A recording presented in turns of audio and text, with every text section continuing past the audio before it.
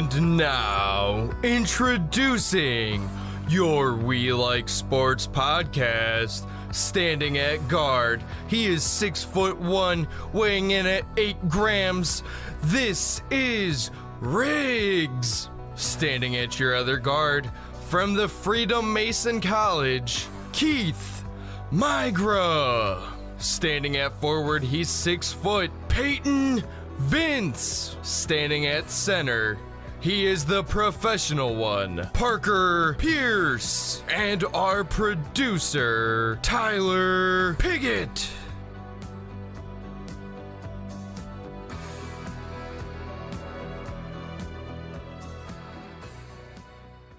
Hello and welcome everybody to another edition of the We Like Sports podcast, live from Hooligans Gym here, a part of the KM Voice family. We have the professional Parker Pierce here. We have myself, Riggs, and we have Mr. Peyton Vince also. Keith Miger is out filming a movie being Mr. Hollywood, but he's holding it down for the KM Voice family and everybody here. You told me it was a porno. Well, according to that mustache, it might be.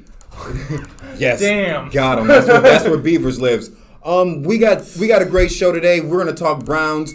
I'm going to throw in some Pittsburgh Steelers talk. I know, me being a diehard Browns fan, I have some questions. You're just coming around. It's all right. No, I'm not. I just have some questions about the Pittsburgh Steelers and the remaining bits of their schedule of the year. We want to thank everybody for joining us here on Facebook Live. I don't think people becoming Pittsburgh Steelers fans means they're coming around. I think it means they're coming out. Oh.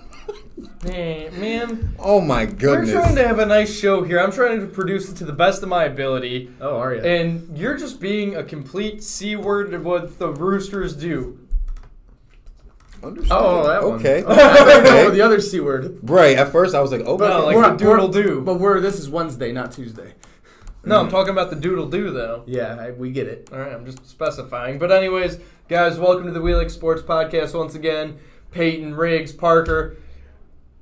That just rolled off the top of my tongue. But anyways, we do have tons of Browns football-related news. We have NFL-related news with the trade deadline coming up soon. We do have baseball World Series.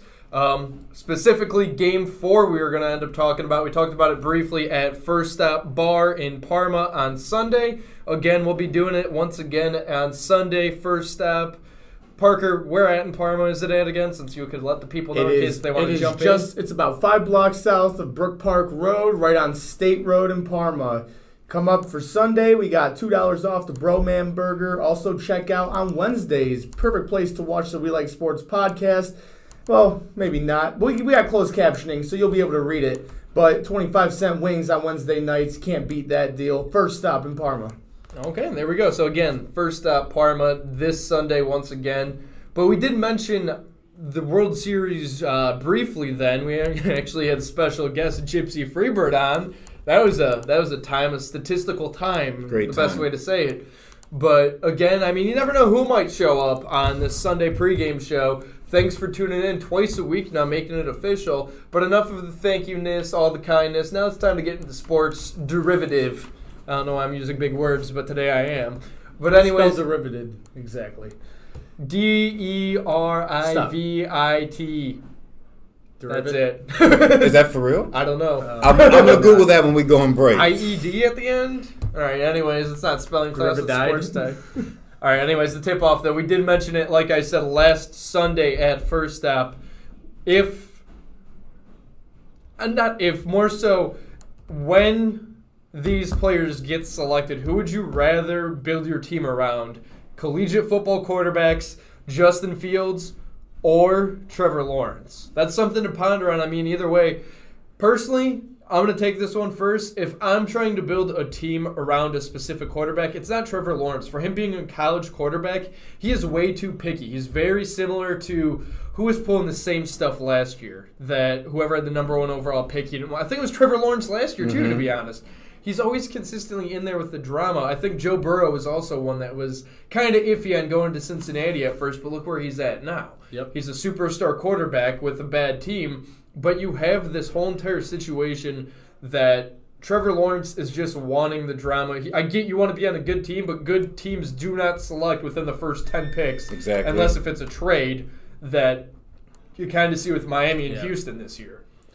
I mean, to be honest with you, you know who Trevor Lawrence, his decision to not come out for the draft last year, and you're not talking about come out. I'm a little worried about it because I mean, you never know what can happen in that extra year of football. I mean, you're not getting paid anything to be a collegiate athlete. You have the chance to go number 1 overall last year, or at least top 5. You've been picked for Miami at least if Joe Burrow ended up being number 1 selected.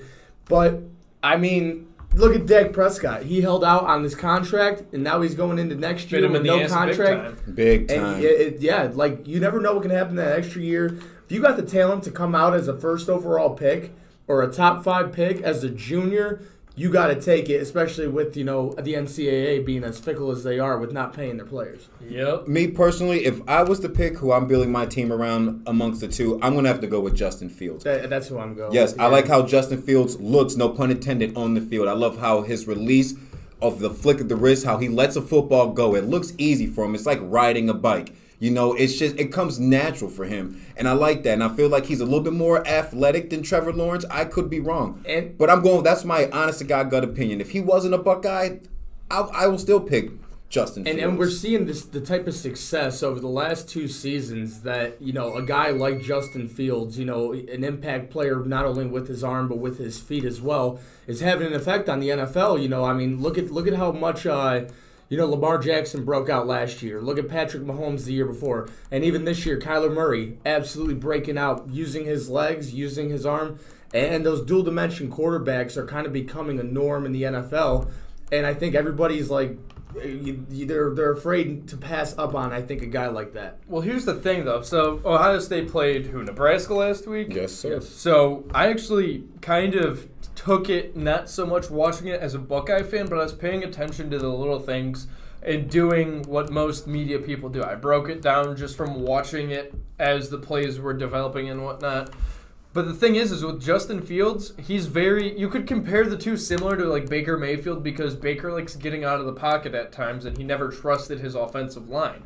What's the one failure that is always with Baker Mayfield this year? Troy specifically talked about this over and over again when he's been on, but Baker isn't trusting his offensive line. Justin Fields, on the other hand, when that one game, when I actually paid attention to from just a performance standpoint, he trusted his offensive line. He wasn't squirming around out there, and he ran the ball when he had to. Mm-hmm. He scrambled when he needed to, but he also stayed within the pocket. And also, I mean, Ohio State, he went 21 of 22 attempts that game, too, and the one incompletion was a deflection in the end zone because the one wide receiver had his legs taken out from underneath. Justin Fields is the guy that you would want to pretty much build your team around, specifically if you're looking like, who's your number 1 overall pick this year? The Jets, probably. If you look at the Jets, the Dolphins, you name any bad teams, the Eagles are even up there, too. That would be just from the standpoint that teams that you could have that dual threat and trust your line and not scramble and force passes. I like that. And not to piggyback off what you said, but a quarterback not trusting his offensive line, that's no chemistry. That's dangerous because your offensive line, they're supposed to protect the quarterback at all costs. Those are your big brothers. Those are your guardians. Those are your gladiators, your front line, your shieldmen. And if you can't trust them, you're just going to be just a sitting duck out there in that field. And I hate to jump the gun a little early on this because I know we're going to talk a lot about it later with OBJ getting hurt. But when OBJ went down, Baker just seemed like he was more focused on reading the entire field, reading the way his offensive line would break down, reading the routes that, his second and third wide receivers, he was making better reads altogether because I don't think he wasn't, as a quarterback, you can't be even 30-40% focused on just one of your offensive teammates. As a quarterback, you have to see the entire field. You got to see everybody almost equally. And I think once Odell went down, Baker almost got more comfortable and was just able to see the field better. And it showed in his success of throwing, 23 straight completions. And I've heard that all week, yes. The best comparison I could say with the way that Baker Mayfield and Odell Beckham Jr. works together it's video game wise. If you're playing Madden and you're doing my career and you are the wide receiver option, I don't know about you, but when I'm playing a game, I want to focus specifically on my position. If I'm quarterback, I'm passing the ball almost all the time because I want the most padded stats. Yes, that's a video game. Right, exactly. And I'm pretty sure you're playing either on semi-pro or rookie, but actually mediocre. But anyways, that's not a setting. That's what I'm saying. Yeah, that's like. So anyways, though, what it seems like with Odell Beckham Jr. is his thought process is calling for the ball all the time, waving, I'm open. Every single pass attempt, he wants to be targeted. That's the Odell Beckham Jr. way, it seems like. Baker Mayfield, on the other hand, he sees that, and that's his first read, and he's forcing the ball when he should be looking at your Jarvis Landry's, your Donovan Peoples-Jones, your Hollywood Higgins. Yeah, I think Higgins. I think Your Hollywood Harrison Higgins, Bryant's even. Harrison Bryant, shout out to the rookie being Rookie of the Year with those 2 touchdown grabs. He had a great performance, especially in a week when, you got a Pro Bowl tight end, Austin Hooper, down with appendicitis. And for him to step up as a rookie, I think that's showing that, he wasn't a fluke in training camp. His teammates actually voted him as the most impressive rookie in all training camp this year. But also at the same time, it's starting to show in the real regular season. There was some hesitation when he was the standout rookie because they weren't playing anybody for the time being. They weren't playing anybody whatsoever. So the thing is if your teammates are speaking highly of you, let's be honest. If we go up, besides you, Parker, because you don't like me, but if Riggs comes out and he's talking about the podcast, he's going to be talking Keith up, he's going to be talking you up, he's going to be talking Tyler up, he's going to be talking himself up. He's going to be talking us up in a positive light. So when you have that situation when your own team just sees you, why are you going to have a negative aspect on that specific individual? You're not going to be like, oh yeah, that tight end right there, the rookie, he's dog shit. I would target him all the time, and you don't even have to cover him because he drops everything. That's not the way a teammate is. That's not what a team does. I'm surprised. Any football team, nonetheless. Well, okay, let's go back a little bit to the Cleveland Browns. That the tight end should have been targeted a little bit more on Sunday because Sunday was National Tight End Day for professional football. David Njoku, big props to you on that touchdown that you made. And wherever team picks you up, I wish you nothing but success. But I guess going back, I think, Riggs, you and I answered the question for going back to the tip-off. But Parker, with the whole entire... You said pretty much you went from not jumping the gun, but then went to the Browns route. If you had a pick between Trevor Lawrence or Justin Fields, who would you end up wanting to be your franchise quarterback? You can't. That's what you're going to label them for now until they're actually proven. Because, Baker at one point, he was the franchise quarterback, but people turned on him up until this last game against the Bengals. But who would be the guy that you want to build your team around? I'm going to go with Justin Fields. It seems like the offenses, for some reason, are just really, really enjoying playing in, these weird style offenses with these running quarterbacks, and it's becoming almost the norm in the NFL, and I think we're just going to have to get used to that style of football being played more often, and Justin Fields is the next guy up for that opportunity. Absolutely. All right, so it's unanimous here at the We Like Sports podcast. We would rather build our team around Justin Fields himself. If anyone else got any suggestions on who they would build a team around, let us know on our Facebook Live. Twitter, Periscope, which is actually part of Twitter, YouTube now, and also we're on Twitch too, so make sure to all tune into that as well, or give us your feedback on that. But guys, it's time to get in the ring. So get in the ring today. I think I'm going to step this one back just because this is a baseball-related topic. It's something that a lot of people don't really have much respect for. But the topic being, and this is probably going to be the last time we talk baseball for a good minute after today because we're going to be talking about pretty much free agency and whatnot.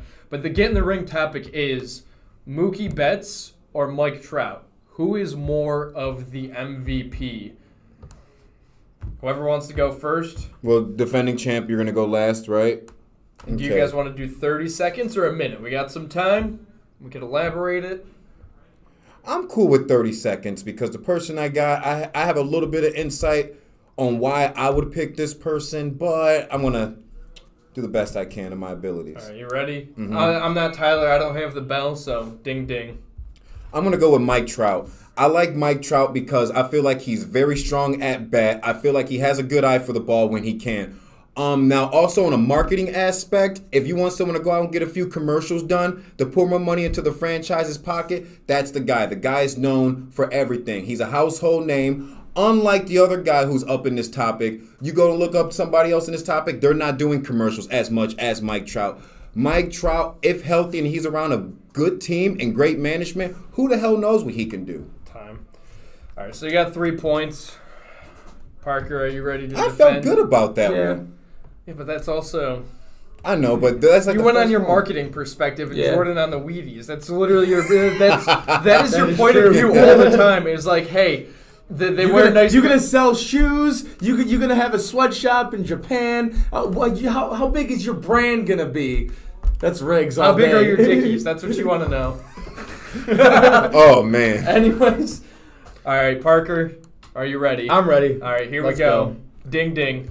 It's definitely Mookie Betts. I mean, you got to think about it from the question he asked: who's the MVP? Not who's going to sell more jerseys, not who's going to, be on TV more, marketing commercials. You got to also think of the fact that he was the highest paid player on the World Series champion team, where Mike Trout is the highest paid player on a team that didn't even make the playoffs. Mookie Betts has won a World Series with both Boston and LA now. East Coast, West Coast, NL, AL, doesn't matter. Mookie Betts gets it done, and he is in the Gypsy Freebirds top 5 over the last 3 years. Well, it was tied, and then you brought up Gypsy Freebirds, so right, I think you had the advantage there. But... Parker, again, wouldn't get in the ring. Oh, it's like clockwork. I mean, there's a reason I wear the watch. I don't even need his stopwatch. I got this thing telling me it's almost like a Fitbit or like a smartwatch. But it's just natural. Time management is just natural to me. And I know when to get my facts in and how to present them, unlike you guys. I mean, you call yourself professionals, but no, you're definitely not. Honestly, if we keep this up, we used to have a call-in line. What is that now? 13-0? It's 12-0, 13-0? It's something like that, yeah. When did somebody get blindsided from the back? Because that's when we started. It was like a week later, so. But anyways, I think it's like 13-0, 12-0. Maybe if we're doing the Goldberg undefeated streak, you're 144-0. House shows don't count. But bar shows, there we go. Yes, bar shows count.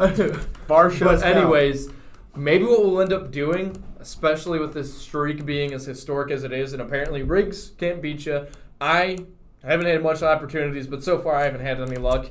And Keith is too busy playing football with Peyton Hillis. How about this? Parker Pierce's challenge. To anybody who comes to First Stop on Sunday and wants to get in the ring with Parker Pierce on a topic, we'll go. See if you can become the new champ. And going a step further, we'll see if they become the new champ, but also at the same time, what if we end up having a topic, we have it out beforehand, you prepare, option opponent B prepares too, they call in. We have a little debate over the phone, and then from there, maybe somebody else could beat you, because I'll tell you this much. I've been to bars before. I've had friends before that are a little bit more knowledgeable than Parker Pierce. Oh, gosh. Are you kidding me? My IQ is like 141. Negative? 141. Is that negative? Positive. Okay. You can't be negative. Speaking of positives, Justin Turner. Yeah, that was wild. That was pretty wild. Like, that was so wild. It's called a segue, guys. Yeah, it is. That was a good one, by the way. That was so wild. My sister, who doesn't even watch baseball, told me about that this morning and thought that was so crazy and ridiculous. So let's elaborate on that, gentlemen. So, actually, before we elaborate, I do want to step further and get in the ring with Mookie Betts and Mike Trout. Because this actually was an argument I had on TikTok, because fans were saying that, like, hey, Mookie Betts was good, but also people were saying Mike Trout is an MVP, and I'm like, Mookie Betts is the better out of the two. Mookie Betts has been a winner. Mike Trout hasn't done anything. He's on a bad team no matter what pieces they get in. How is he on a bad team, though? I mean, come on. The Angels just can't piece together. They don't really have can't. pitching Think about this it. year. Well, I mean, they go out. They're spending the money poorly. They put a huge contract on Albert Pujols 10 years ago. Huh. I mean, that was one of the biggest. I mean, at the time, it didn't matter because you were paying Albert Pujols for 10 years just to hopefully get 6 All-Star years out of him. I think you got 1.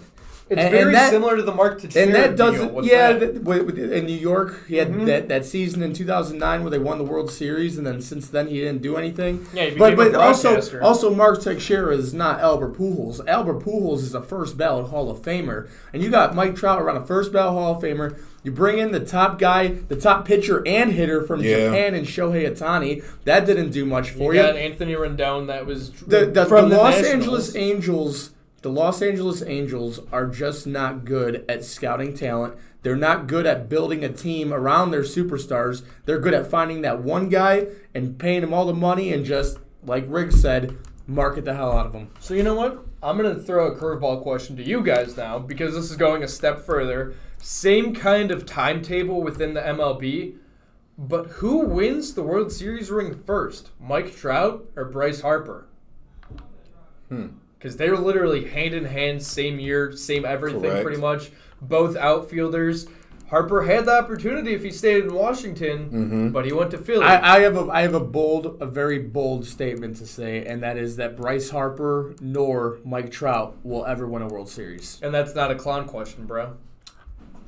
Come on, that joke's like 5 years old, dude. What you thinking, though? I got nothing. I'm just waiting on the next segue. I got some stuff I want to talk about. For MLB? Yeah, a little bit for MLB, yeah. Hold on.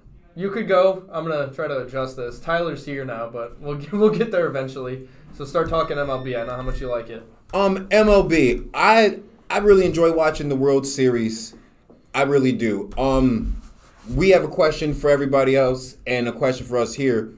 Besides the 2016 World Series, what is your favorite World Series moment? I want to elaborate and share mine first. Go ahead. Mine, and this is right around the time I started to watch baseball again in my lifetime. It was the 2014 World Series, and I remember it was the Kansas City Royals, and I believe it was the San Francisco Giants. And I remember I caught the very last out, and I remember seeing Pablo Sandoval run from third base and catching that ball, shaking his body out of excitement and just falling on the field and watching them celebrate. And when I look back at moments like that, like when I watch any World Series moment, I love seeing the final outcome to a pitch or just someone catching it. You know, not a home run, just to see the emotion, the pitcher running up to the plate, that person at first base just throwing their glove down, like just that energy and that vibe in that moment. I love all World Series moments like that. Parker, what you thinking? I mean, mine's it's an obvious classic, and it came in probably the most tragic year, you know, the United States has seen, and that was in 2001 when the World Trade Centers dropped, and it was the New York Yankees versus the Arizona Diamondbacks. Very, very similar, I would say, to kind of like a Tampa Bay versus L.A. You know, you got the high payroll. You know, you've got the captain, Derek Jeter, going for his second World Series ring at the time, I believe it was. Or third, and it came down to the very last play, and with it being Randy Johnson, Kurt Schilling, Luis Gonzalez was borderline MVP that year, and it comes down to the guy with the weirdest batting stats, Craig Counsell, hitting that ball in the center field.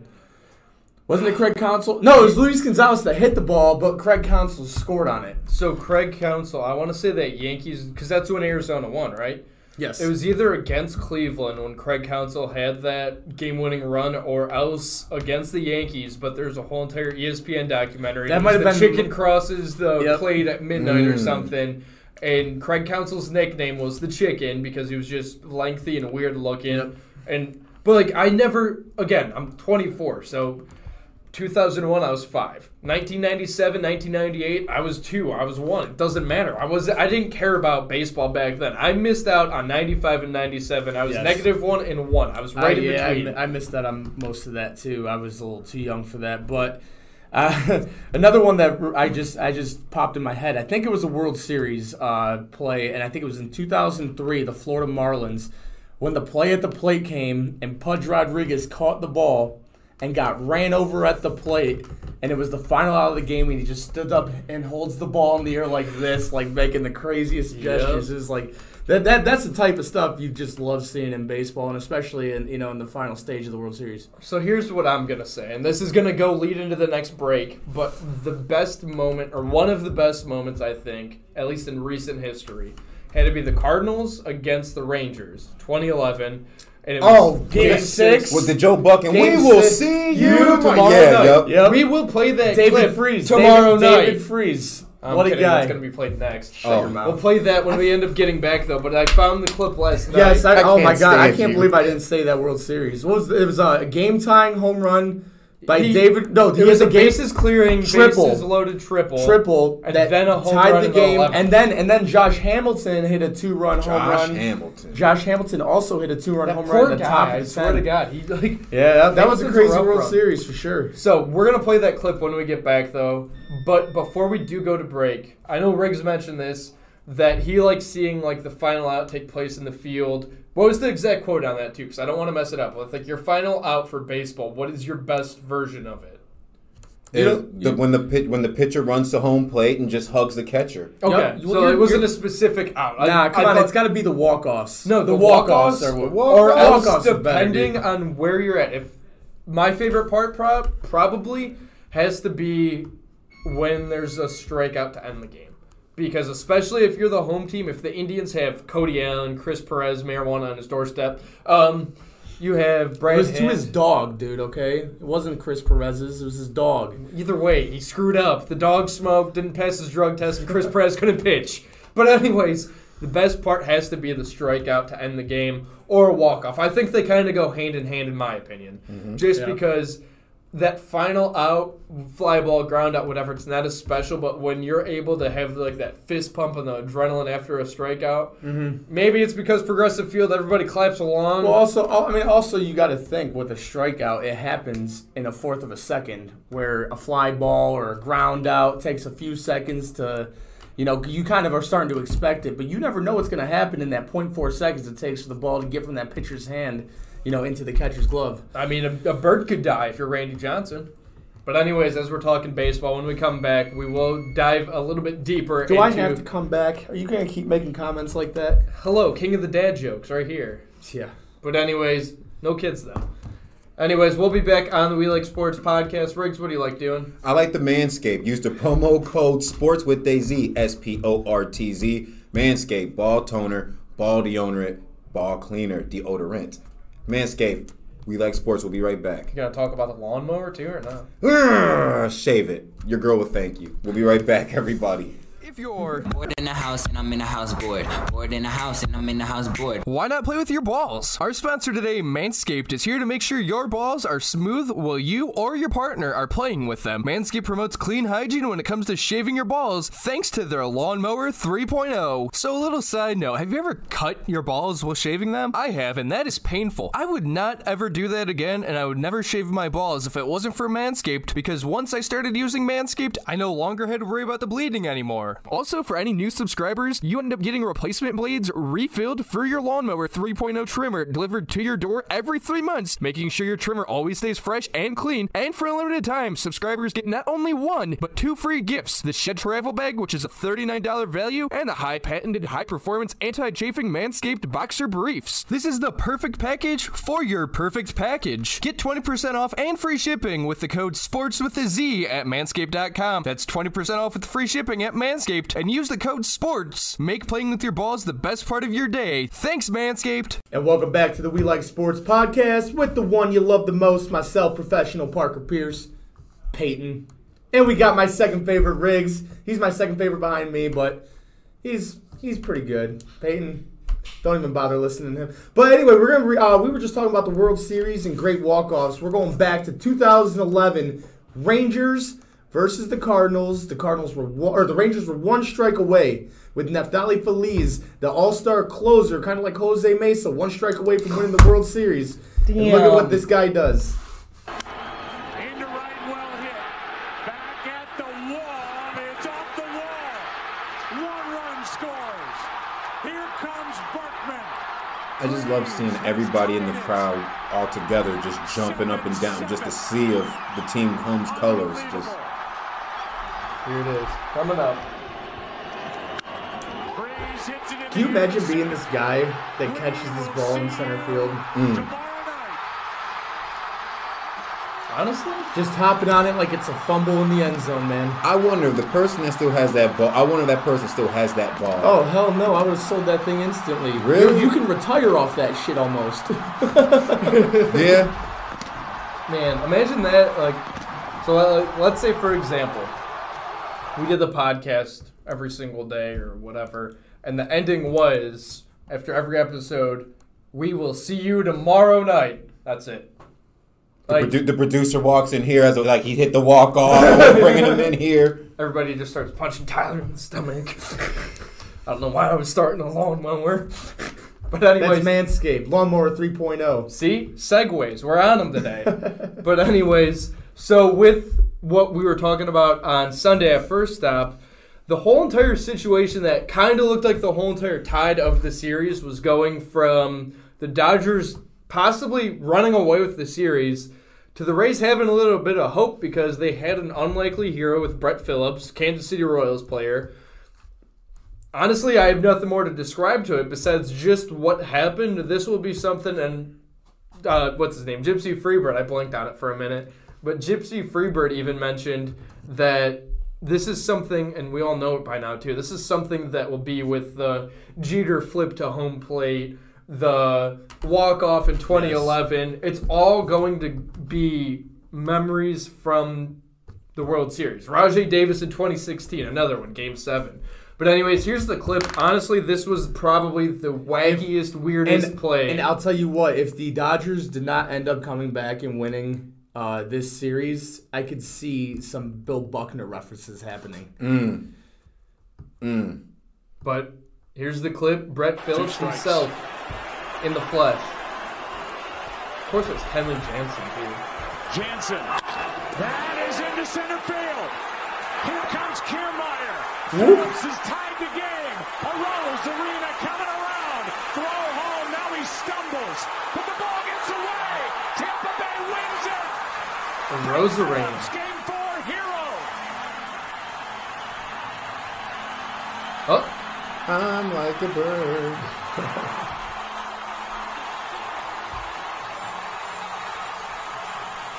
Such good crowd pipe editing.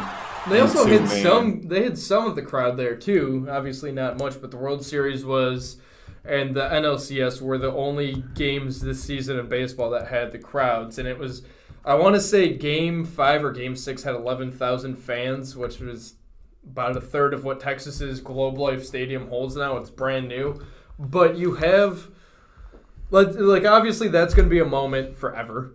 Oh, you have. Here's. I want to jump into something real quick. This really grinded my gears watching that game last night. I mean, yeah, it was really dumb that Snell was taken out of the game. You know, especially with the situation of him striking out the next 3 batters multiple times in that game already. But when they got their go ahead run, it was Mookie Betts hitting that double down the line, and for some reason, Globe Life Stadium has these cages. Yeah. And the ball got stuck on that pole and was just caught in no man's land. And a runner was easily scored from first when, I mean, I don't even think he gets to third and that's about it if it's a normal wall down there. But that Globe Life Stadium has some really, really weird features, and I'm interested to see how that plays out, over the course of the Texas Rangers history over the next 10, 20 years, and see if any more key things like that happens in those situations. So what was it? Adames was the one that was playing the shortstop, I think, and slid in there to pretty much get the ball as quickly as possible. But you have so many stories that, again, not too many people predicted the Rays to win the World Series because, again, the payroll thing. And they had bottom of the barrel. The Indians are like 4 positions up with $44 million in cap space, and then, or not even cap space, with payroll itself. And then you have the Dodgers that are like what, $150 million. Mm-hmm. So you have Randy Arozarena that I guarantee you nobody outside of Tampa Bay knew his name until the postseason when he has a record for 10 home runs during the postseason as a rookie. As a rookie, and the Cardinals had him this offseason, traded him before the season would have started in a normal life. And here we are now that he's going to be a household name, and this is your rookie year, and you're making that much of a mark. Well, and it happens such during a weird period in life and in professional sports, too. Yeah. And I don't want people to throw dirt on his name and say, well, he got lucky because it was a shortened season You and don't whatnot. get lucky with 10 home runs in the postseason. No. That's a Not low that Of course, time but draft. it's going to take one person to try to find something to nitpick at this. What I also, this is what I want the MLB to do for future World Series openers. Now, let's go back to when you watch like the NBA Finals, how when you watch those openings for those games, you'll see like classic Larry Bird and Magic Johnson clips, people holding the trophies, just your memorable moments. I feel like the World Series should try to copycat a little bit of that into just getting fans hyped up. Like, you can go through your moments like, oh, wow, that was the Subway Series. That was Randy Johnson winning his last one. That's David Ross winning his last one. So having, now like, a Joe Buck montage talks. of them. Exactly, right. And I mean, the thing is, too, is that, like, that's something that, like, we could even do if we wanted to. It's just taking the time and also, you could have, like, let's be honest. Again, when the Indians were in the World Series in 2016, if we had any social media whatsoever, all the pre-game Game 5, Game 6, Game 7, Game 2, all the song in the background, this is our tribe, highlight, Game 6, 7 o'clock. Mm-hmm. Like, it was just, like, the music in the background. Like, you had so many things that were in good factors, and it's all hype for the World Series, which this was a World Series to remember, because remember the fact, too, that the Dodgers were playing in Texas Rangers Stadium, Globe Life Stadium. If they ended up getting rid of Interleague completely, or the Dodgers and Texas play together or against each other, how well do the Dodgers know that stadium with what? They had Game 6, Game 7, so 13 games alone specifically there. In the playoffs? In the playoffs, how well do they know that stadium compared to the Rangers themselves that got to play there, half the season? So, in reality, in the postseason, the Dodgers played 13 times, and the season was 60 games. So, the Rangers played 30 times. That's going to be interesting, even with the Rays, too. The Rays got to play there 6 games, which it's this whole entire alternative site. It makes it more intriguing because obviously you might know that wall in left field, third base line. I mean, it's kind of like going back to like the Green Monster. You know, you always had to have somebody in left field that knew how to play it. Obviously, Manny Ramirez was not that guy, but what do you mean? What do you mean? Manny Ramirez? Okay, he was in the Green Monster. He lived in the. He took bowel movements in the Green Monster before. Did he really? Remember when he went in the door? Yeah. He had to go to the bathroom. Oh, yeah. No shit. I remember It was during a pitching change. Nice. Oh, man. And also in positive news, speaking of the World Series, Clayton Kershaw finally gets his ring. Honestly, so I saw a picture last night, and it was all of Clayton Kershaw's accolades. His 3 Cy Youngs, his 10 or however many All-Star appearances, his Gold Gloves. Now he has a World Series ring on top of it. And, I mean, the man's what? 30-ish, I want to say. He's been around for a while, but he's always come up short. He's been faithful to his organization. He needed to get over that hump. Yeah. Also, we have an organization. He's that 32. 32. Okay, you're younger than me. Yeah, that was the hump he needed. That was the great cloud. Like we talked about that last week. Like if they wouldn't have won this series, that would have been the great cloud over the Los Angeles Dodgers' head. Yeah. Now it's all palm trees and hot women and sunshine. And a parade eventually. LeBron and the Dodgers ended up convincing LA that when it's safe, we want a parade. Together at the same time? Possibly. That's probably going to be our safest bet. I got a question. I got something to talk about. Tampa Bay still gets a parade when everything gets back to normal with the Lightning winning a month ago. How ironic would it be is if they had a parade and there's just storms everywhere because their name's the Lightning? All right. If you guys can see our producer Tyler's face. Why am I trapped in this box with this kid? Go on with your question, though, because I'm a dumbass. Oh, no. Well, what I got to say, it's kind of football, NFL related, but it kind of swerves into MLB. So I'll wait when we start talking NFL to get into that. Okay. So, again, though, I'm trying to think anything else baseball related that... Was it a good sign, bottom line, that the Rays did lose because of the Indians' payroll structure, or is it a bad sign? Because either way, I mean, they made it that far, they just didn't get over said hump. I have a bad feeling.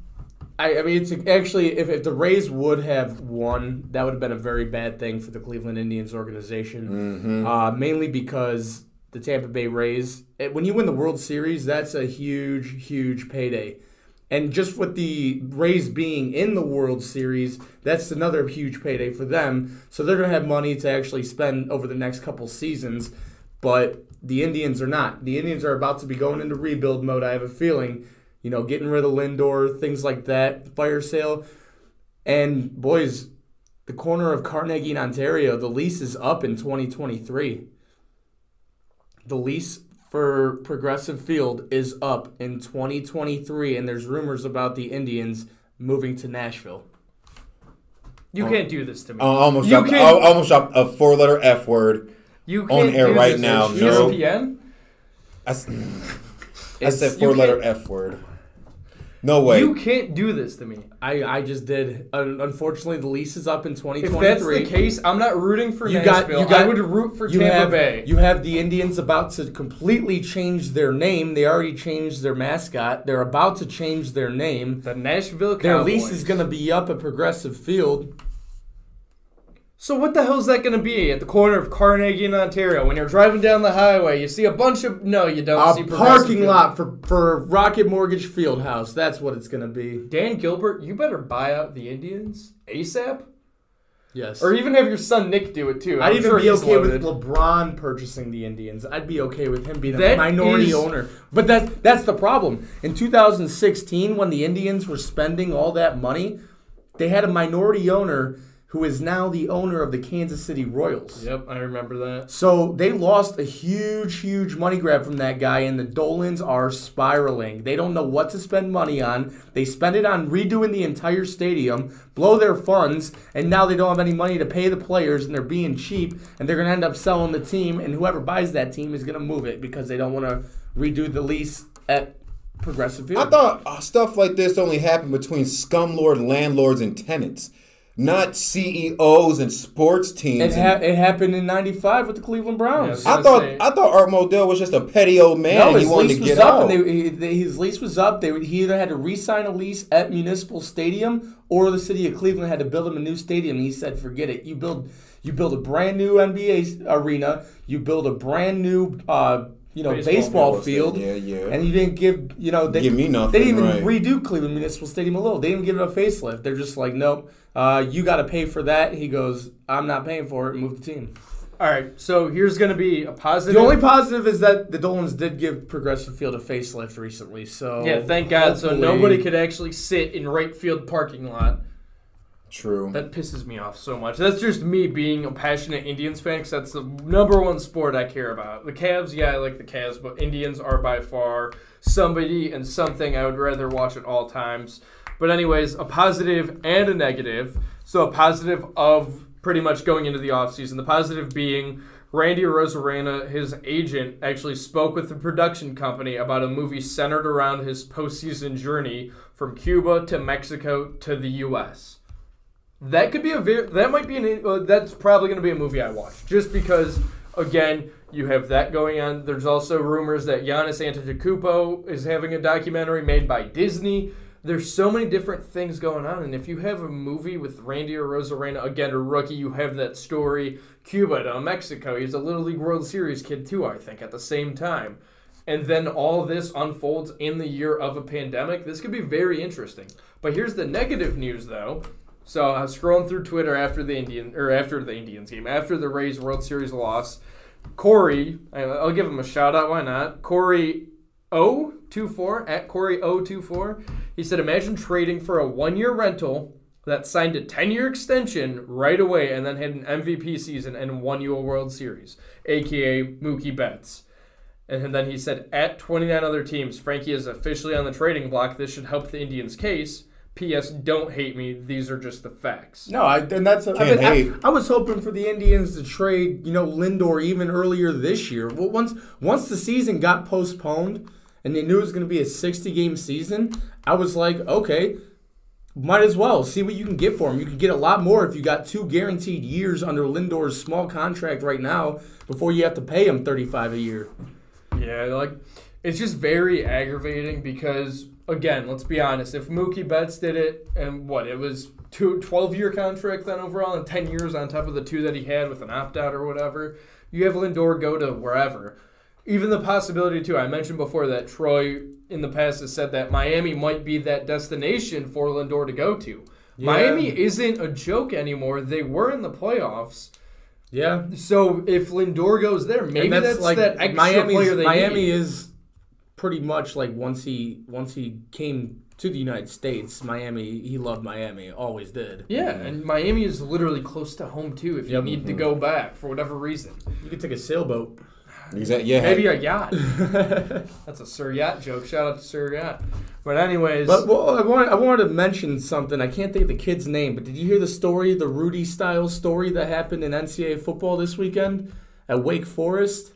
There's a walk-on freshman. I think I did hear this. Walk-on freshman. He obviously doesn't have a scholarship. In the game, he had 11 tackles and 3 interceptions, and his teammates carried him off the field chanting, "Scully, Scully, Scully," because they wanted Wake Forest to get him a scholarship, and Wake Forest is giving him a scholarship next semester. Oh, wow. And that's one thing. This is a real fact about Wake Forest football. They said that football, their strength team, like when they go to the gym, like that team is a powerhouse. Like they have one of the best strength and conditioning teams in college football. Damn, that's a really Tim good Duncan story. came out of Wake Forest. Wake Forest, I want to say they were the a better Demon Deacons. They were Who doesn't a want to better play for a basketball team called the Demon Deacons? You know? They were a better basketball school. Oh, they than always have football. been. They always have been. Yeah. But going on, I think the last topic MLB related too. Might as well when you end up saying the Indians might be going to Nashville. They're even saying too. Rob Manfred that was possibly trashed after the game too. Whatever it might be. Oh yeah, he was rough. He was looking pretty rough. But he ended up saying, or whoever, baseball operations guy, ended up saying that with budget problems this past season, 2021, it's going to be tough with the budget, pretty much hinting at who knows what if you have a season or not, if you could afford it, and then 2022, possibly a lockout. So we might be going 60 games this past year.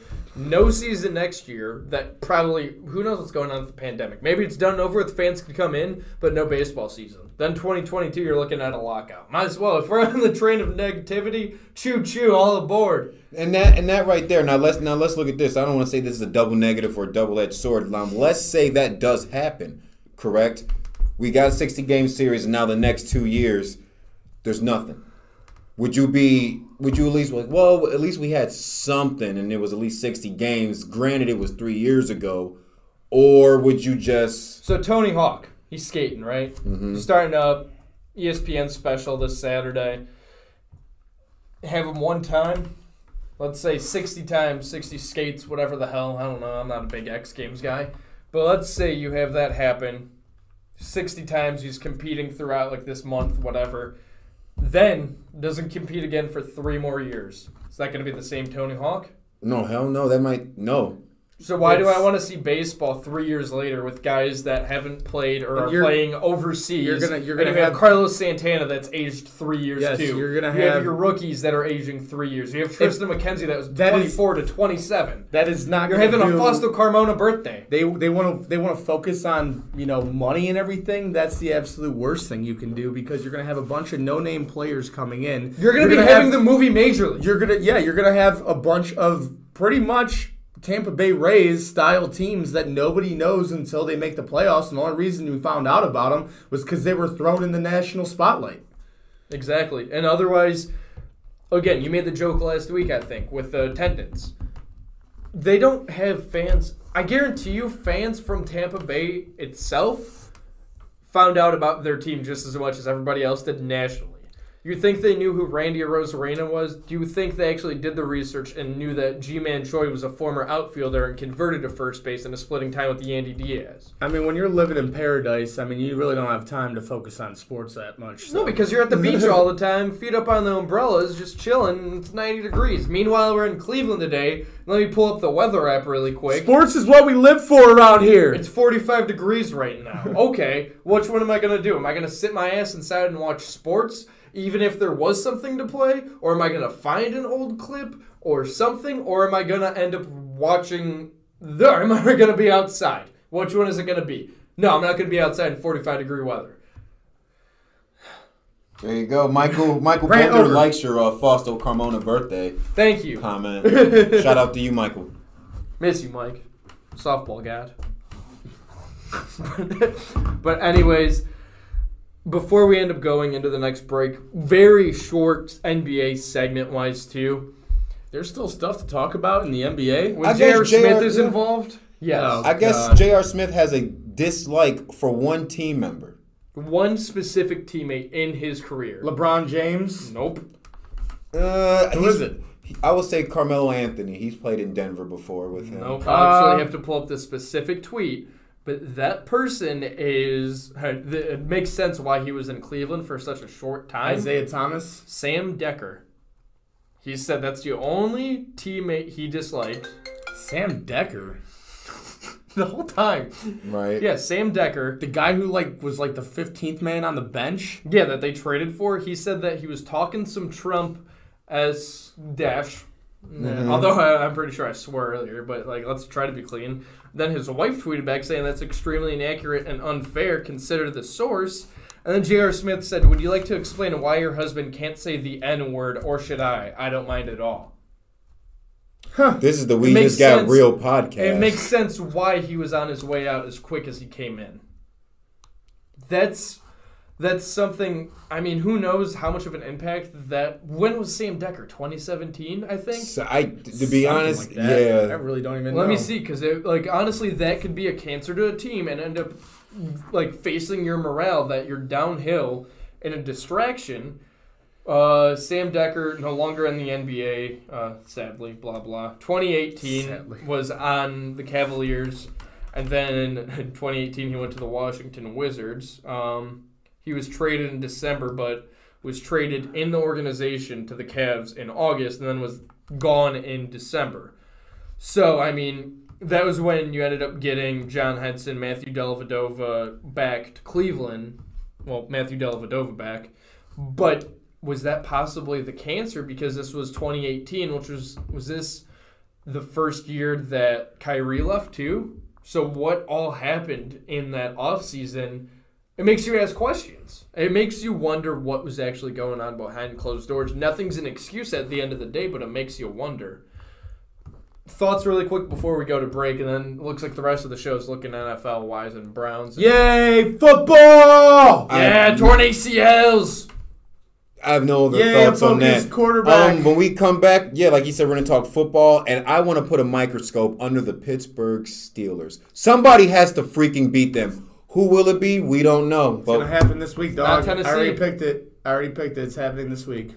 Manscaped. You're wrong. If you're Bored in the house and I'm in the house bored. Bored in the house and I'm in the house bored. why not play with your balls? Our sponsor today, Manscaped, is here to make sure your balls are smooth while you or your partner are playing with them. Manscaped promotes clean hygiene when it comes to shaving your balls thanks to their Lawnmower 3.0. So a little side note, have you ever cut your balls while shaving them? I have, and that is painful. I would not ever do that again, and I would never shave my balls if it wasn't for Manscaped, because once I started using Manscaped, I no longer had to worry about the bleeding anymore. Also, for any new subscribers, you end up getting replacement blades refilled for your Lawnmower 3.0 trimmer delivered to your door every 3 months, making sure your trimmer always stays fresh and clean. And for a limited time, subscribers get not only 1, but 2 free gifts: the Shed Travel Bag, which is a $39 value, and the high-patented, high-performance, anti-chafing Manscaped Boxer Briefs. This is the perfect package for your perfect package. Get 20% off and free shipping with the code SPORTSWITHAZ at manscaped.com. That's 20% off with free shipping at Manscaped, and use the code SPORTS. Make playing with your balls the best part of your day. Thanks, Manscaped. And welcome back to the We Like Sports podcast, where the technical difficulties come to you live at Hooligans Gym. So we're gonna get into some heavy ass NFL conversations right now. So this is something I've been pondering with for the last 24 hours. The Dodgers just won the World Series, correct? Correct. The Los Angeles Lakers won the NBA Finals. Does this put pressure on the 2 LA football teams to bring home a Lombardi trophy? Well, to be fair, from what I've seen on social media, is the Chargers are forgotten. Everybody else that's an athlete that won a ring said, Rams, you're next. So it seems like the other people with, like, the other athletes within their city are putting on pressure because, I mean, let's be honest. So the Dodgers won the World Series for the first time in 32 years. 32 years, right? Mm-hmm. And that was also the last time 2 teams won from the same city. which could have been the Cavs and the Indians. They could have been the one that ended that streak first. Obviously, that didn't happen. But you have that having two teams within the same city winning. When was the last time, besides, I mean, obviously, like, I want to say a three-peat. It's not too often, but I think the last time it happened, it was Boston, New England, and the Boston Bruins. Mm-hmm. Yep. So let's be honest. If you are a Rams fan or just a fan of Los Angeles, I mean, you have so many options. But the thing is that if that does happen to three-peat, how weird would that be to just happen in 2020? Let's be honest. It would be the most fitting thing, I think, that would happen in 2020, especially since it's L.A. Right, like they're need Hollywood, it. and I mean they're as Hollywood as it gets. I mean, it's so when the movie comes out, almost feels like an entire script going on with 2020. Yeah. But I mean, to be honest, I could see the Rams possibly pulling it off. I mean, you got Sam Donald, Aaron Donald. Yes. I was thinking Sam Darnold. You have Aaron Donald, who is probably the best defensive player in the league, maybe outside of Khalil Mack and Myles Garrett, but Sam Donald's. Wow. He's having a stroke. Aaron Donald. I hate Sam Darnold so much that I just say his name too often. Aaron Donald is the best player on the field, usually at all times. Jared Goff is having a good bounce-back season after that 17-week Super Bowl hangover he had last year. And you never know. I mean, the Super Bowl hangover. The stars are lining up. Stars are lining up. It could happen. So here's the thing, too. When we're talking about the NFL from a national basis, so obviously you have the Rams possibly being next. You have Dez Bryant that's signed to the Baltimore Ravens practice squad. What are your guys' thoughts on this? I mean, I think last week we literally just brought up Dez Bryant. I think that's good for him. I think he's still recovering from an injury that he had when he played for the Saints. Yeah, it's his first time playing since 2017. Oh yeah, so I mean, something like that. What happens. Yeah, you got to crawl before you walk, buddy. And he's not young. Exactly. He's not young. What is he? 34. And in football years, add 5 years to that. Yeah, and a concussion or two. Exactly. Yep. Let's see how old Dez Bryant is. That has to be a popular topic because when you Google Dez Bryant's name, that actually, that's a popular Bryant thing. Age. Yeah. So, guys, how old do you think Dez Bryant I'd actually say 34. is? I'd say, 34, 35. Tyler, what are you thinking? 36. 34, 35, and 36. Whoa. The answer actually is, hold on to your pants, 31. 31. So why were we saying how old he was at 28, 29 in 2018? I think it's just because he was out of the league for a while that people just think that you... Obviously, rust is always an issue with any athletics whatsoever. So, I mean, again, though, what's the difference between Dez Bryant and Rob Gronkowski? Rob Gronkowski, there's no real talks about his shape, his football shape, him being out of the league. It was always... Dez Bryant's back with Tampa Bay and his boy Tom Brady. No complaints about being out of the league for a year and a half and wrestling in WWE for a 24/7 championship. Bias. It's the market that he went to and it's who he's playing with, I believe. If Dez Bryant was going to go back and play with Tom Brady, they would talk about it too. But if Dez Bryant was going to play with Minshew or some other person, they're not going to want to talk about that. And also you got to think it's not a story. Dallas, when it comes to the media scrutiny that they get, is almost like the New York Mets and Yankees dealing with the New York media. Yeah. Like the Jets and the Giants, they got all that to deal with. Because you got Jerry World in there. Jerry World, what a place. Jerry World is huge. Oh, yeah, you were there. Yes, it is huge. But, guys, before we end up going more into the NFL, I think now is a good time to actually do our picks because weeks past, it looks like we just rushed through this. So why don't we actually take this a little bit quick? We could still rush through it, but it just seems like we're always We can have a little bit more analytics behind it. Yeah, a little bit more, and then from 9 to 9:30, we'll be talking Browns probably. Hopefully a little bit sooner than that, too. But for this week, our standings-wise, we have Tyler, our producer, at 63 points. We have Peyton at 57. We have Parker at 57. Hey, my name goes first. I was in the lead last... Listen, if you look at that, it's me first ahead of you. Oh, that's ridiculous. Both of my names are alphabetically in order before yours. Both of my names? You got Riggs with 55 and Keith at 50. Well, First game, Thursday night. You got the Atlanta Falcons and the Carolina Panthers. Everybody picked the Panthers except for Riggs. Why are you picking at ATL? Because that's a Drumline reference. It is. I feel like the Atlanta Falcons, they invent ways to lose. They truly do. And me seeing them being embarrassed, I want to at least give them some type of verbal or internet confidence because I know damn well their fans down there are not giving them no confidence. So, internet confidence. So somebody here from Cleveland, Ohio, the 216, I'm going to just give you guys a petty win for this week. And if you lose, you're an ass out of yourself. But anyway, I got Carolina.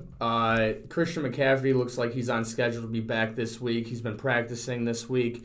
Limited contact, but I think they're just trying to protect him, so it'll be good to go on Sunday. And also, like you said, Atlanta just they find every way in the book to lose, and I just think it's going to continue. And there's so many talks about them doing a fire sale down in Atlanta. I mean, Matt Ryan's been in talks about being traded. Julio Jones has been in talks about being traded. Julio, so like Julio Franco, Julio Jones. Julio Jones. Wish the Browns drafted you back in the day, bro. That's great. Yeah, they he was traded almost down. a Cleveland Brown. Who'd they get instead? Oh yeah, I think it was Justin Gilbert. Yeah. You could play this game all the time, and you guys are going to be pissed off sitting in the corner, but that's never a fun game to play with the Browns if you end up looking at their draft picks, who they could have got. Whoever they drafted Phil Taylor for, who else could you have gotten that draft? I think that was 2011. Yeah, they traded down for Phil Taylor, and then I think they took Jabal Sheard in the second round as well that year. Jabal Sheard had a better career in New England than Phil Taylor, big baby Phil Taylor, man. Yeah, I think my nephew was on an elevator with him at the Justice Center. I'm shocked it didn't collapse. We'll get into that off there. But anyways, next game, Indianapolis Colts against the Detroit Lions. The Lions actually coming off of a win last week, I think, to the Falcons, right? Mm-hmm. So you have Riggs picking the Lions, everybody else picking Philip Rivers and the Colts. Riggs, again, singled out. Why? I thought I picked the Colts on that one. But I'm going to be a man, and I'm going to stick to my guts, and you're not going to... This cowardly Lion's not going to run. I'm going to have to take the Lions winning. Holy crap. Oh, God. All right, next game, because it's not even worth going into the... Los Angeles Rams against the Miami Dolphins. This is Tua Tagovailoa's first start. And I think that's their biggest mistake is that this is Tua Tagovailoa's big start. You cannot put a guy who is coming off of an injury, hasn't seen much playing time in the NFL, and you're going to put him up against the strongest and fastest defensive tackle in the entire NFL in his first ever rookie appearance as a starter? No. Are you kidding me? He's going to get swallowed up and destroyed by Aaron Donald. So here's the reasoning why, though, is that they want to see, because Miami has their draft pick and Houston's draft pick, and Houston has that top 10 protected or whatever. It's not protected, so Miami could have 2 top 10 picks. They want to see what Tua brings to the table and if they need to draft another quarterback. That's why Ryan Fitzpatrick's already phased out. Yeah, but it doesn't matter. Ryan Fitzpatrick, he is the greatest teammate of all time. I mean, he's played on so many different teams. He's been a great teammate. He did whatever he had to do for his team. He'd come in the most random spots and put a team on his back. I mean, what do you do in Tampa Bay? Remember when Jameis Winston was struggling and eating crab oh legs? Man, he threw for 400 yards and then 300 yards and was just but one also of the best Josh quarterbacks McCown in the did the league. same thing in Tampa too. So I don't know how much of that is worthy. Your next game though, you got the Las Vegas Raiders against the Cleveland Browns. Riggs, did you pick the wrong team again? No. I pulled the Parker Pierce on this one. Oh, I'm okay. Yep. Mm-hmm. I thought about doing it, but I didn't. I followed the At trend least as he did last week. He picked the opposing team to beat the Cleveland Browns as a motivator, as a fire starter to get your stuff in gear, and I like that. Yeah, so you listening to us? Yeah. So I admit I bit off that situation right there. So I'm going to take and the Raiders. Raiders. The Raiders are playing better. They lost to Tampa Bay, correct? They did lose to Tampa Bay.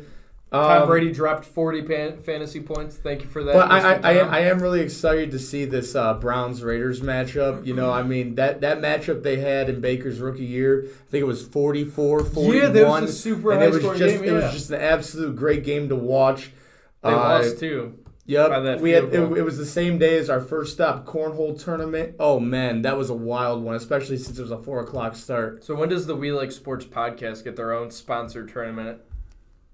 for first stop cornhole? Probably when the weather gets better. Okay, but that's gonna happen then, right? And I get Sure. better at cornhole. Absolutely. Listen, I saw the video you sent to Peyton Hills with you being better at cornhole. I've seen it. Keith posted it for your birthday.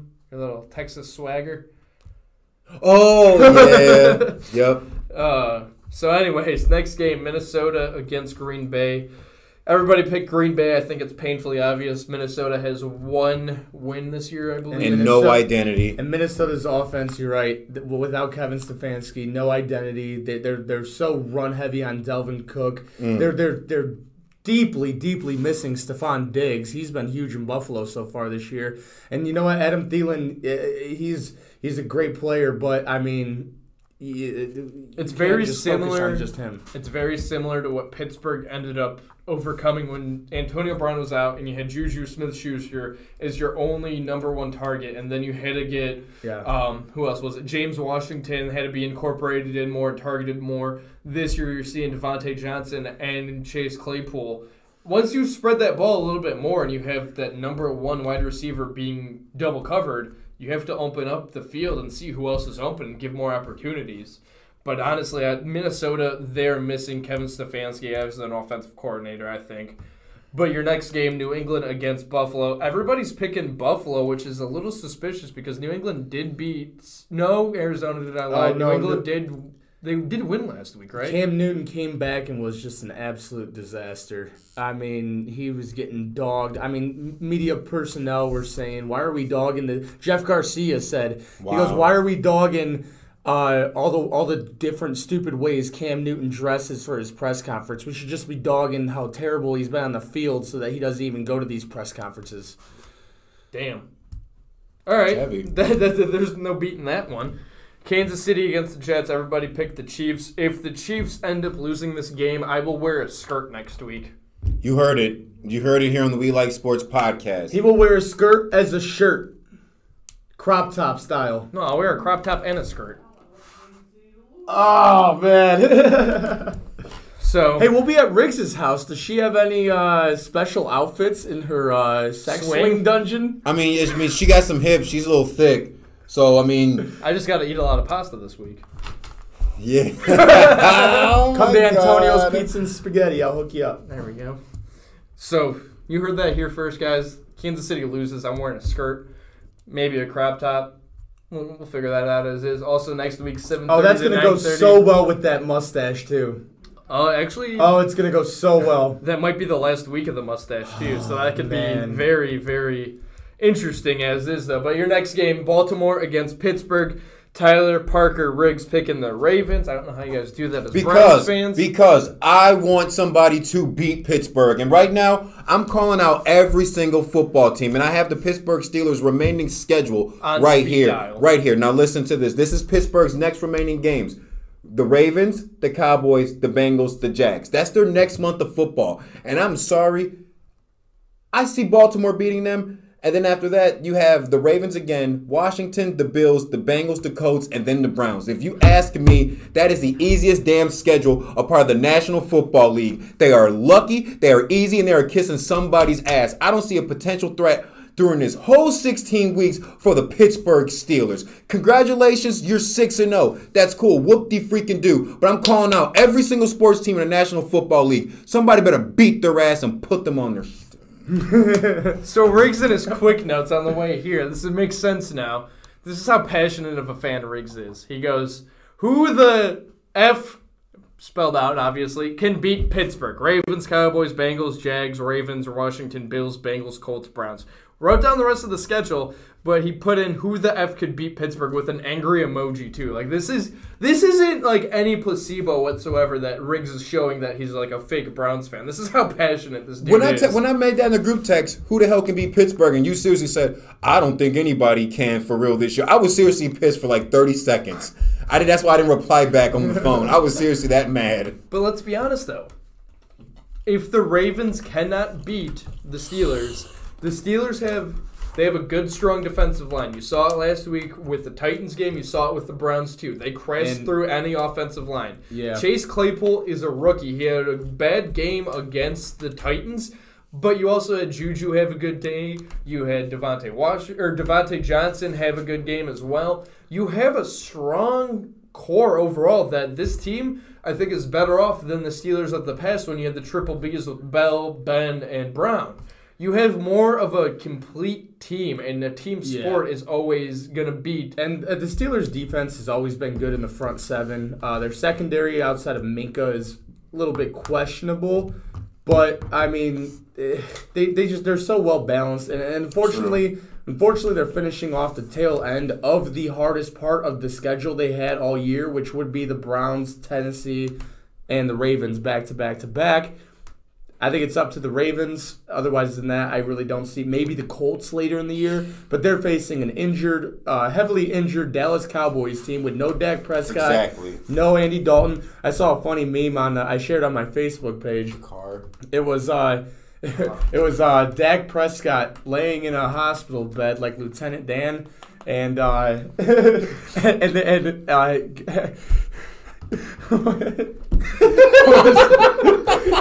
Forrest Gump is laying there in the hospital bed next to him with Andy Dalton's face, and it said, "Lieutenant Dak, I got you some ice cream."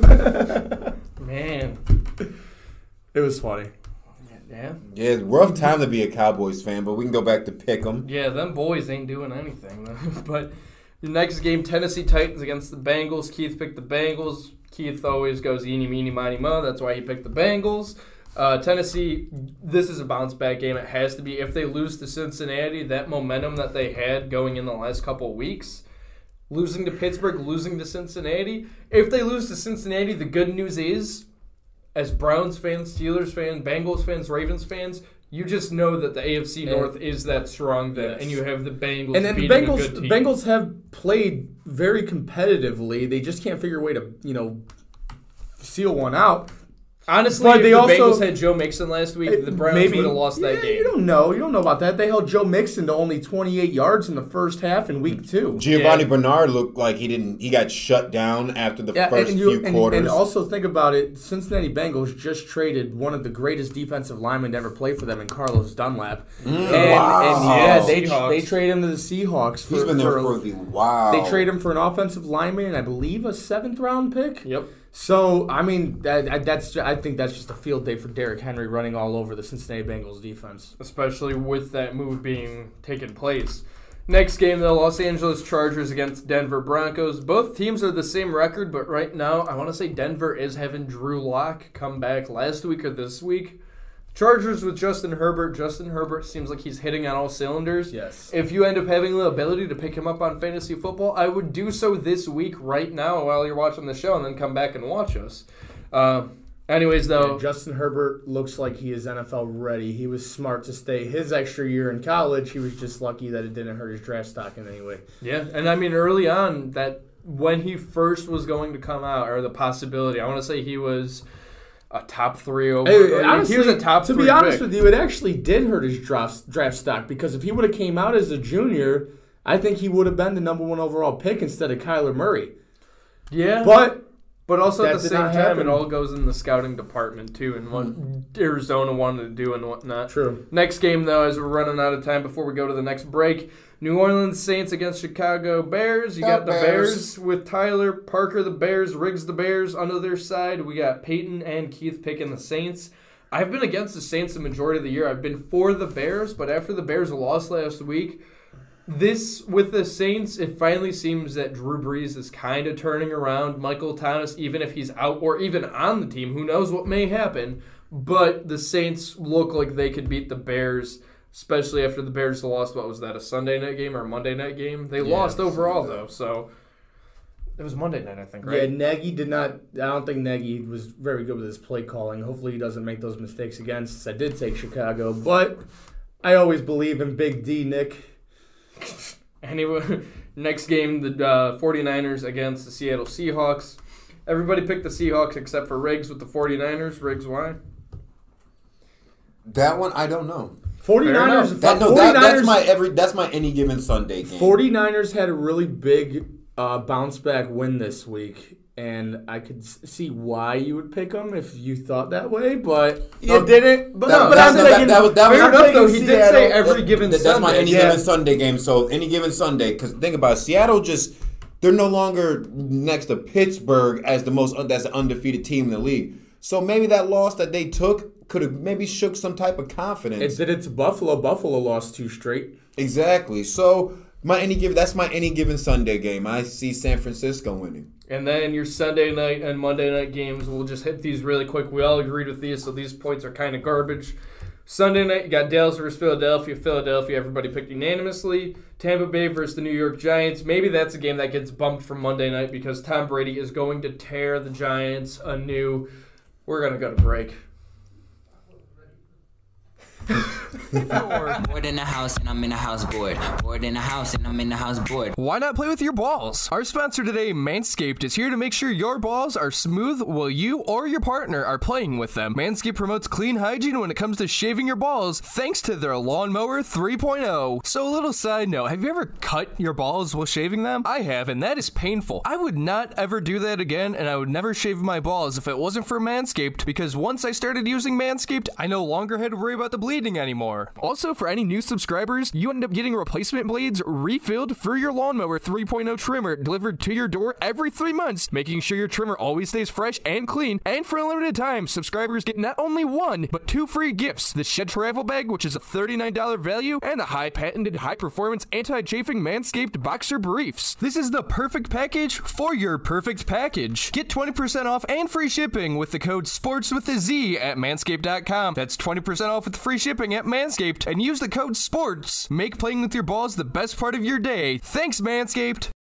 Who's bringing this back? Riggs, you are, since you asked. Okay, ready?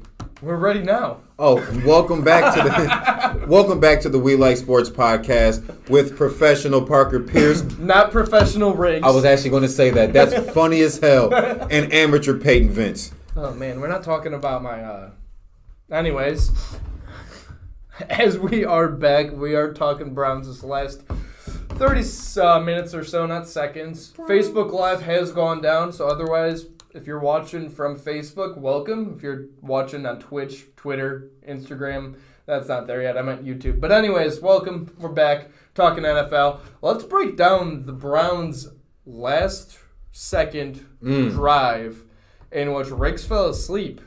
And woke up and saw this at the last second. Gets the Sunday Down the off. seam. Mayfield towards the end zone. It is caught. Was he in? Yes. Donovan Peoples-Jones. I looked at my cat like, what happened? I'm dead serious. Mayfield taking his shot. And The rookies from Michigan State, correct? Michigan. Oh, Michigan. Woo. So that's the type of play that that you're going to see. I think Baker Mayfield start to make throughout the year. I mean, in a clutch situation, he's choosing to go to the guy who started the day as the 5th guy in the depth chart at the wide receiver position. Yeah. I guarantee you, if Odell's on the field, he's trying to force it to Odell somehow, some way in that situation. Yeah, absolutely. Again, going back to earlier with whatever, it was getting the ring, the tip off, whatever. It was just like he had tunnel vision to Odell Beckham Jr., and that's it. That's the only person Baker's looking for. This situation, honestly, I think Donovan Peoples-Jones was a really good call there overall. Just because with that pass, honestly, at first, I didn't think he caught it. I was waiting for that to be picked. It was pretty close, but the fact that they ended up, that was a game-winning catch, which was the last time. When was the last time the Browns actually had a game-winning drive and left 11 seconds on the clock? In years past, if you're a Browns fan, are you cringing with the fact that there's no timeouts? Yeah, well the Browns don't have time management when you have Freddie Kitchens, whoever it may be in that beforehand. situation, you're settling for the field goal and you're just hoping that Cody Parkey doesn't miss it. Which would that have made a difference too? Or was that having to be a touchdown? No, they were down by 3. It was 34-31, and because it should have been 38-34, he missed the extra point. That's why it was 37-34. Gotcha. But yeah, I mean, with the Browns, Donovan Peoples-Jones was a really good call there because, that was either going to go to 1 or 2 people, I think. With the game on the line, I feel like, for one, it shows good, pretty much, intentions that Baker trusts Jones for a game-winning catch, And or else it would go to Higgins. You know who he reminds me of? Why can't I think of his name, though? But the Browns signed him from Brashard Perrymore. Wow. Yep, that's also a name that they might be looking for, too. He reminds me of Brashard Perrymore, and I thought Brashard was a nice fit here in Cleveland for that run in 2018. They had a nice little combination of receivers with Jarvis Landry, Rashard Higgins, Brashard Perrymore, and I feel like they're kind of going back to that. You got Landry and Higgins now; those are your main guys. You still got Donovan Peoples-Jones, who reminds me of Rashard Perryman, and then I feel like you're so much more updated at the tight end position that there's so many places Baker can go to the ball with. Kareem Hunt's excellent out of the backfield. I just think that he just had too much talent, and he couldn't focus on the entire field, and it was just throwing him off. And I'm interested to see, the type of numbers, considering that the Browns were so run heavy in the first 6 games of the year. I'm really interested to see how they do in these next 9. So here we go. So I mentioned earlier on in the show, we're just going to probably go with quick hitters with rumored reports by our good friend from the Yacht Club on Monday nights, Sir Yacht himself. Sir Yacht. So you have a couple of interesting tidbits overall throughout the NFL, and I'm trying to go back to the first pretty much source update that he ended up having. So this was the talks that the Cowboys are in talks with the Dolphins for possibly Ryan Fitzpatrick. So you have that one. Quick thoughts? Yeah, no, that Ryan Fitzpatrick should still definitely be a starter in the NFL. Mm-hmm. Yeah, somewhere. They're looking, again, the fuller version. They're trying to acquire either Ryan Fitzpatrick or Dwayne Haskins in a trade, but won't go higher than a 4th-round pick. A.J. McCarron or Josh McCown are options being looked at as well. As long as they get the A.J. McCarron trade in before the deadline. Oh, God. Oh, man. But don't be surprised if Dallas ends up getting calling the Saints for Jameis Winston. They could they do need another quarterback. The Saints were looking to trade Michael Thomas, and the Browns were very Intrigued? They're very intrigued, and they also have the draft value to make the trade happen. You also have the fact that Jimmy Garoppolo would pretty much not be the answer with the 49ers long term, so they're possibly trying to get a trade with Matt Ryan to the 49ers. Wow. And also Shanahan doesn't All trust that Garoppolo money? with the playbook. They signed him for all that damn money. Exactly. I'm signing you for that much money. I'm with you till the end, dude. I don't care if you crap the bed for 3 seasons. And even our producer, Tyler, ended up saying that with Ryan Fitzpatrick, that offensive line, Ryan Fitzpatrick, not a good fit. He's older. That's going to be bad news, especially with the fact that you saw what happened with Andy Dalton. And Andy Dalton. Dak was on his own, though, because that was a scramble play. But Randy Dalton was on a scramble yeah, also. Wasn't that a targeting hit? Yeah, was a targeting hit, yeah. I watch football on occasion. Anyways, Siriat also mentioned, too, that the Browns are talking about possibly acquiring Adam Thielen. They have the cap space. They're trying to be very busy for the deadline, and they want to get defensive help for Myles Garrett and also getting a big-time wide receiver. Also, on top of that, there's talks that before Odell Beckham Jr. got hurt, they might end up trying to be in talks, and they're still going to try to possibly move him, too. But what the Vikings are wanting is at least 2 draft picks for Adam Thielen. Oh, yeah. And he's a guy I could see them going after outside of those guys.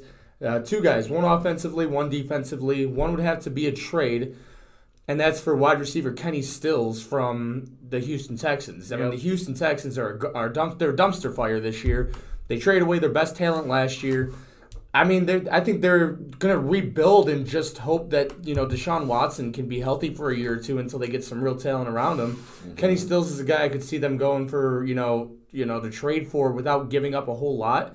And then defensively, I mean, I know we talked about HaHa Clinton Dix, on Sunday, but the Carolina Panthers just released former first-round pick and Ohio State Buckeye Eli Apple. Yep. I mean, you need help in the secondary in any way you can. Right. I mean, Eli Apple wouldn't be, a terrible choice to go for, in free agency right now. And also, too, Matt Ryan and Julio Jones, the Falcons they're shopping them around. What they're trying to do is see whatever is the best offer. Pretty much it sounds like the Falcons are doing what the Indians are doing with Francisco Lindor. Yeah. Pretty much blow me away with the deal and go from there. I feel like the Falcons, this is a period where they just need to hit a reset button, take it out back, bury it, dig it, bring it back up. Like these guys, like from the coaching staff to the janitor to the quarterback, everything on that team needs to change because that system and that regime, it's not working. Matt Ryan is a good quarterback. I don't know if his time is past in the NFL or he just can't do it with another team. I believe Julio Jones is a great wide receiver. He's just on a bad team. Todd Gurley, great running back. You're just on a bad team. Yeah, I mean, the Falcons, you want to talk about the Falcons, you want to talk about the Texans. Those are two teams that need to pretty much sell what they have right now. But on top of that, though, too, with the rumors going on, J.J. Watt not being happy in Houston, shocker. Do you blame him? But our Parker and I, our good friend Derek Dillinger, he ended up suggesting that the Browns end up trading for J.J. Watt somehow, some way. You'd be facing off against your brother within the same division. Right. You have help for Myles Garrett. That'd be a lot of fun to watch. That will be a lot of fun to watch. And I'm not just saying this because somebody does commercials and they're good at marketing and advertising. You sure about that? I'm positive. You watching too much Nickelodeon, some NFL Play 60. Right. 60 minutes a day to be active. Listen, he was the kid that played 60. He stayed inside and watched that thing go Yep. on over and over again. He was waiting for TV to come back through. Oh, my God. I remember that now. Yeah. Oh, man. But with the Browns, though, breaking it down, J.J. Watt, obviously a good solution for him. What about the impact that, obviously, Odell Beckham Jr., you end up having him tear his ACL. Not only what impact does he leave the Browns with, and also at the same time, how much do you think that Odell knew his season was over with, knowing the background that at halftime, Odell and Baker ended up having an exchange. Baker pretty much asked him if he's okay, what's going on, like heal up, blah, blah, blah. And Odell Beckham Jr. doesn't even hesitate and says, you go be great. That's it. Oh, yeah, I think right there he knew that the writing was on the wall right there. You can see it in the body language in Odell Beckham. This is how I take it as. He might be that person if he's getting his ass whooped in a video game and he's playing the computer by himself and it's not going his way and he knows he can come back and win, he might just quit and just hit the reset button. That's probably what he did. And, like, he listened to his mind and he listened to his body after that Cincinnati game. Like, you want to know what? It's week whatever. It's week 7. I can't, give these guys another few weeks. I can't right now. Maybe this is the break that Odell needs to mature. I'm not saying mature a little bit, but just give us a different you. Maybe you shouldn't be a number one target as a receiver, like that, because that's a scheme that people are going to know. Oh, they're going to target Odell. This is also Odell's 4th significant injury since he entered the league. I mean, he was out 14 weeks with a broken ankle. He also had a hamstring tear. He's just had so many different He's had so many different lower body injuries because he's so fast and he's got those tiny legs and is a small body. He can run fast. But he gets caught up in those big boys, man, and his body just breaks. That's exactly what happened. He got caught up in those big boys, and it looked like a bad car wreck for him. I don't understand what he was doing, the way he was trying to even tackle him. Why are you jumping in the air? Yeah, that was just the most awkward-looking Appreciate play. the hustle, homie, but damn. It did not look right. It just did not look right whatsoever. So what looked right was Metcalf chasing after DK Metcalf. Yeah, we did. Oh God, I love a bunch of those. My favorite one was single moms and the DK Metcalf is Maury's Maury's cameraman chasing them. Wow. Or single moms that didn't, Oh my God. Yeah, the ones who just found out that they're not the father. There's so many memes out there, like. I hate the fact that you brought it up, but now I want to break it down through like what they all were. The Falcons with the lead, the 4th quarter. Trevor Lawrence, the Jets. 0.1% of germs. DK Metcalf, hand sanitizer. Go on any sorts of social media or even Google. Just type up these memes what we're talking about right now. They're fun. They're fun. Give you something to laugh at. Even on Facebook, there's good NFL memes. Some of them are hurtful and rude, but they're funny. Pumpkin spice. Anything, DK Metcalf, white girls this time of year. Nope. That's perfect. The Super Bowl, and then there's DK Metcalf running the other way, and it's the Cowboys. Cowboys. So completely avoiding them at all costs. But I guess question and then going into the next topic.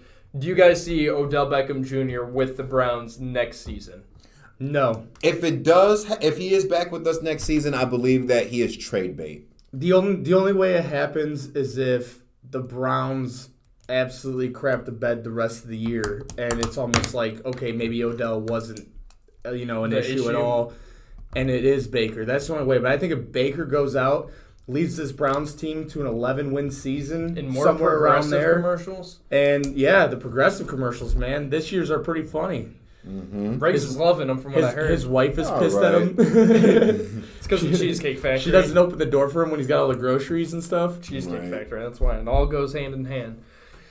But anyways, with going on to the next topic there's so much complaints that once the Browns lost to the Steelers, there's always this thought that the Browns weren't 5-1. They were more so, 5-2 at the time, but 4-2, whatever. But anyways, there was more of the feeling that they were 0-6 again or whatever. They were in a losing season.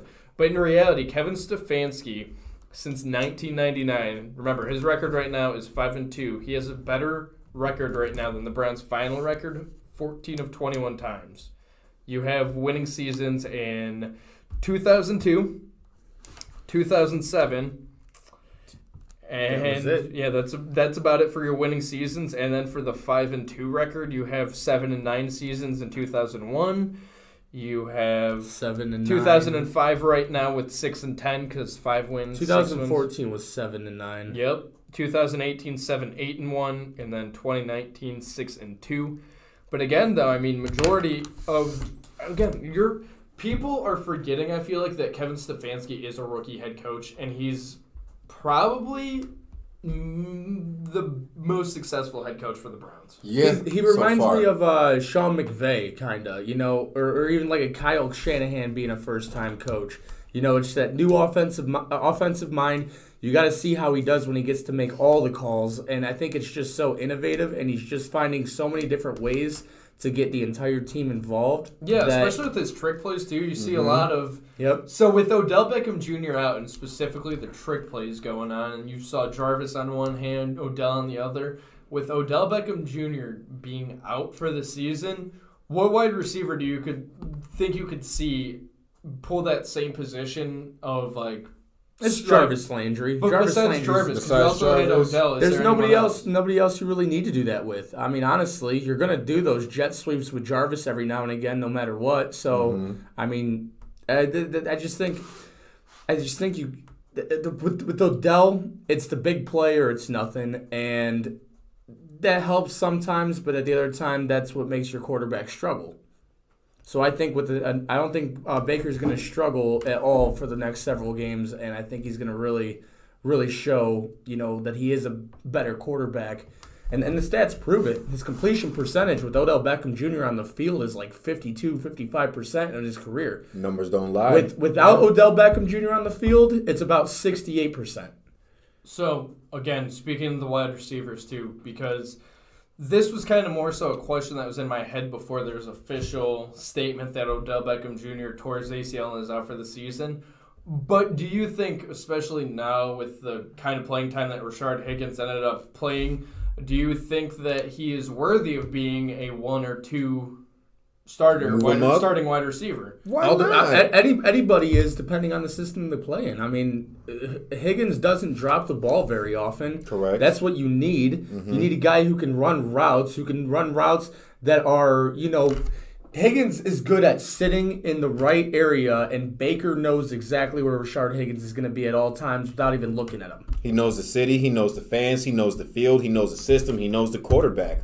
Why not? I believe we talked about this on the way here. Where the hell was Rashard Higgins at last year? Yeah. You know what I'm saying? He was in the doghouse. He was in the doghouse, and I believe that's hanging because out with Swagger. Right, and I believe that's because of the Coach Kitchens was so excited about his new toys in Jarvis and Odell. He didn't care about Hollywood Higgins. And I believe that can take the confidence away from a player.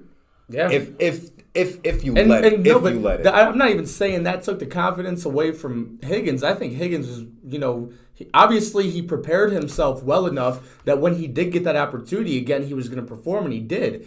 That more or less took away Baker Mayfield's, confidence. You're taking away a guy who was his favorite target in 2018. 2019, he sees none of him. None. Yeah. And then forgot he was even on the damn team. It's like he got his blankie back. The thing is, though, is that, we were talking about this in the car, like we mentioned, and I was kind of getting to this point, and I forgot about it for a minute, but it came back to me.